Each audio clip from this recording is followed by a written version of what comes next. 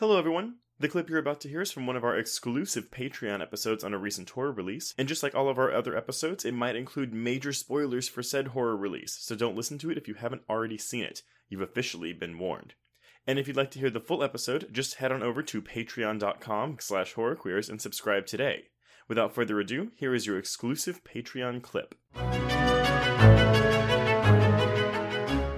Anyway, but what I'm bringing up though is okay, so they moved this from the June schedule, which, I think it would have come out on June 20th or 21st, the same weekend as the Child's Play remake.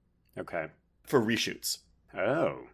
I don't know what they reshot, because it was already going for the R rating. Megan Navarro did a set visit, and she was, one of her articles was from the get-go about the gore in the movie. Because this movie doesn't feel hacked to bits to me, like, say, the Black Christmas remake. There were a couple scenes where I was I felt like they ended too soon, but it wasn't on, effects. It was on actual dialogue where I was I feel like there was more to this scene than what we got, what we just saw, but it doesn't feel like a hack job to me though. No, it feels trimmed for pacing, or maybe some studio notes along the lines of, can we move this along? We need to get back to some of the scares. I could easily imagine that there is more to all of these backstories, but they would all be character moments, not scares. And that's the thing. Okay. Let's say there is a lot more footage with these characters, and we have a 2-hour Grudge movie. Yikes. I know. I'm would I want to watch that? I don't know. Because I don't know. If it helps with these characters, I think Muldoon is probably the least interesting character to me. We haven't even talked about fucking William Sadler, who gets my God. Who gets the pristine line delivery of, "That house has been grudged." I want that on a t-shirt, and I want it on a mug, and I want it tomorrow. I cannot believe they kept that in the movie. That is obscene.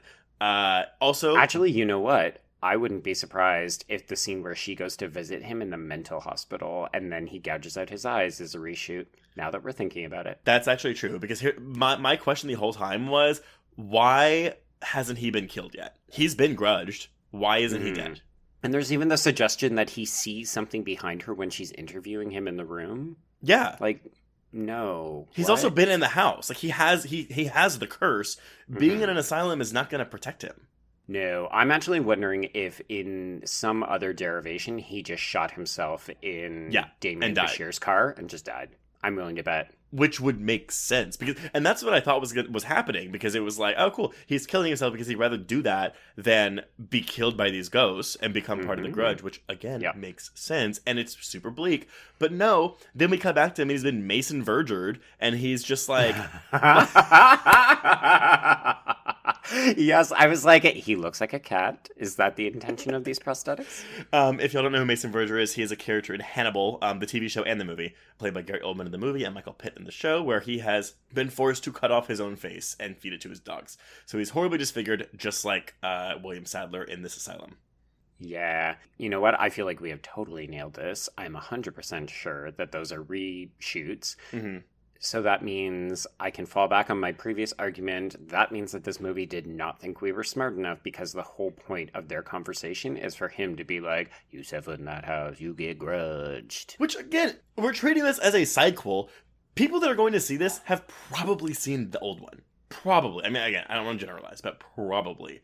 But it does bring up a good point. Do we need to have a conversation about the value, the benefit of trying to capitalize on an established franchise or name brand, and then spending your time trying to make sure that 19-year-olds who were too young to see it originally are still going to know what the fuck is going on? We keep doing this.